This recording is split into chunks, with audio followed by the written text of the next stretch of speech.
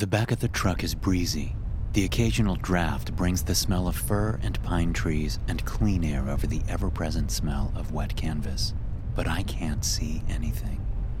Not through the black hood that's over my head. We're on a dirt road. That much is clear every time we hit a bump and I smash into the person next to me.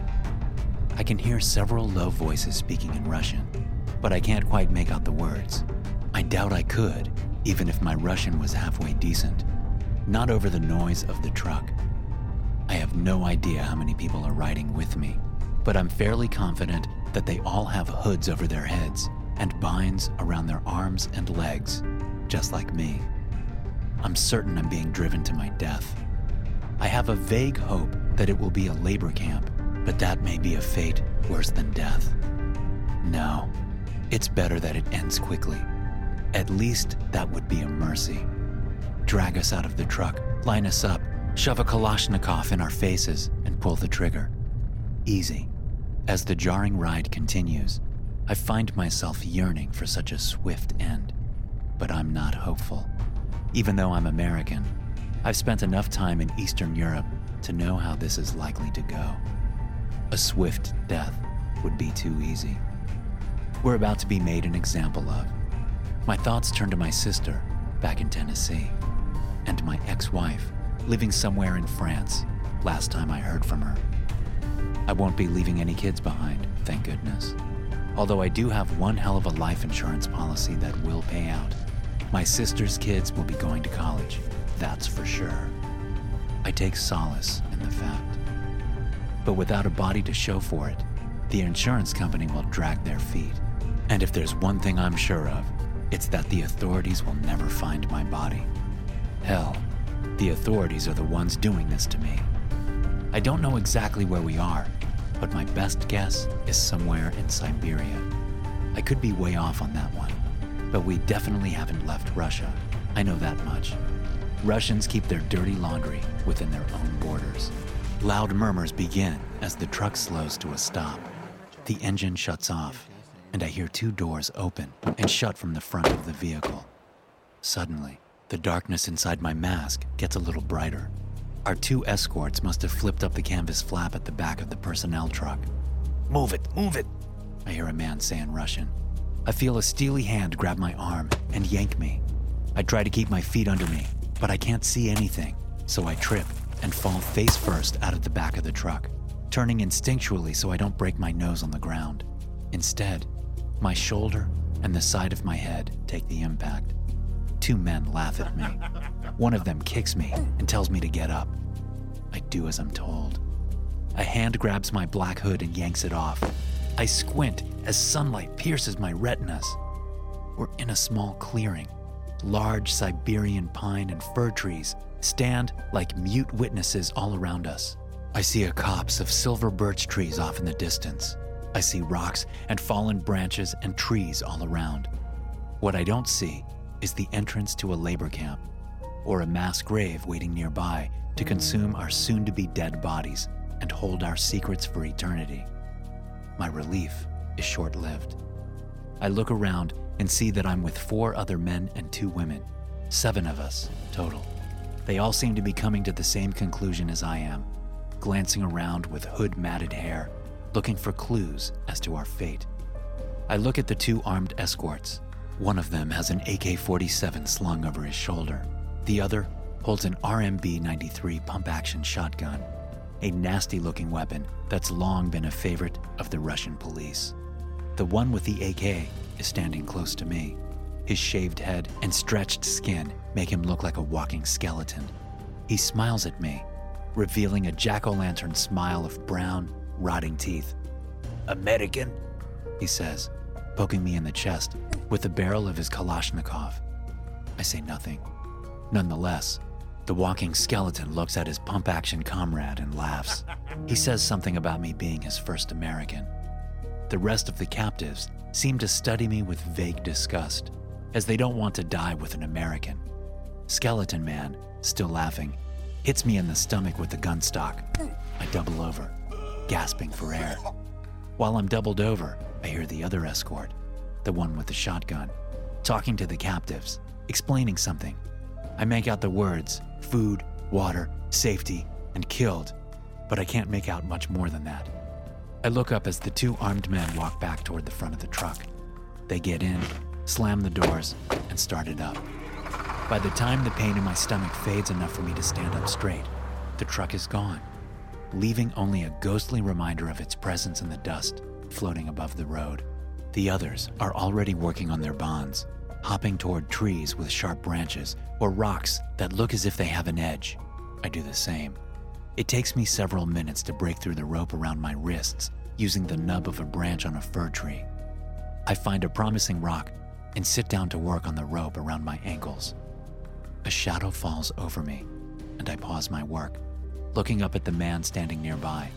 He's an older man with a gray beard and the kind of sad brown eyes that always make me think of an old dog I had that died when I was a kid. I nod at him warily. He smiles down at me and holds up a sharp rock that puts mine to shame. He holds it out, offering it to me. I toss my own rock away and take his, nodding my thanks. So, you're American, yes? He asks in English, soaked in a thick Russian accent. Yes, I am, but my parents were born in Russia. Ah, the man says, shaking his head sorrowfully. You wanted to see the motherland? That's why you're here? Something like that, I say, cutting through the last thread holding the rope around my ankles.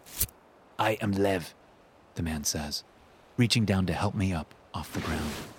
Max, I say, stretching out my legs as I stand up. I keep the sharp rock in my left hand. I may need it. Nice to meet you, Lev. Max? Short for Maxim? I nod. Ah, so your parents are Russian, he exclaims, slapping me on the back. I smile half-heartedly, not sure how this man can seem so happy at this moment. Maybe he's just glad he didn't get a bullet to the head. Do you know where we are, Lev? I ask as the rest of the captives free themselves from their ropes. Lev shakes his head. Could you understand what the soldier said? He asks me. No, that was my next question. He said that if we try to follow the road, we will be killed. They have guards on the road back that way, several kilometers. He also said that if we head that way, Lev points east, then we will find food, water, and safety. And do you believe him? I ask. Absolutely not. But we don't have much of a choice. I say we head in any direction but down the road. I agree, I say. Pick a direction and let's go. We're just lucky it's summer. We'd be dead by tomorrow if it was winter. You would be dead. The rest of us are Russian. We love the cold. Lev turns from me, calling out to the others. He explains to them in Russian what our plan is. The two women and two of the men agree readily, but the third man starts arguing with Lev, pointing in the direction the soldier said we should go. They argue for several minutes before the other man storms off into the woods. He wants to go the way the soldier said, Lev tells me. He is a fool. I shrug, looking into the sky. It looks like early afternoon to me. We have some daylight left. The rest of us start off heading west, while the lone man heads east. We don't get very far before we hear a terrible scream coming from the east. We freeze. Lev and I look at each other. Then we look back the way we came, as the sound of crashing footsteps reverberates off the trees. It takes me a moment to realize that there's more than one pair of footsteps making the noise. I've been holding the rock Lev gave me, and I switch it from my left hand to my right. The man screams again and starts gibbering in Russian as the footsteps get closer. I peer into the woods, still unable to see him. Then he's there, shooting out from behind a dense grouping of silver birch trees, and there's someone following him, or something. My heart leaps as the deformed human figure comes into view, chasing the man. It's wearing tattered clothing, and every visible inch of skin is wavy and distorted, as if there's thick scar tissue all over.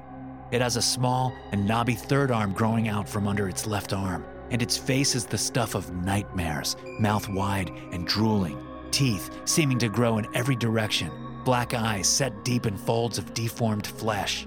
We all watch as the creature leaps onto the running, gibbering Russian man, tackling him to the ground. The two of them struggle, but it's clear that the creature has the upper hand. I think of running over to help the man, but something about the creature sets all kinds of alarms off in my head. Some deep and ancient survival instinct tells me to stay away from that thing. Something crashes in the forest behind us, and one of the women in our group screams. I twist around to see a half dozen or more deformed humanoids running at us through the woods. I don't think, I just run. I angle out, away from the man and the creature still struggling on the ground. I run as far and as long as I can. I run until my lungs feel like they're going to explode, and a pain in my side makes any more running impossible. I stop and find that I'm all alone in the forest. I hear nothing but birds and the scrabbling of small forest animals. I still have the sharp rock in my hand, and I heft it, taking comfort in its weight.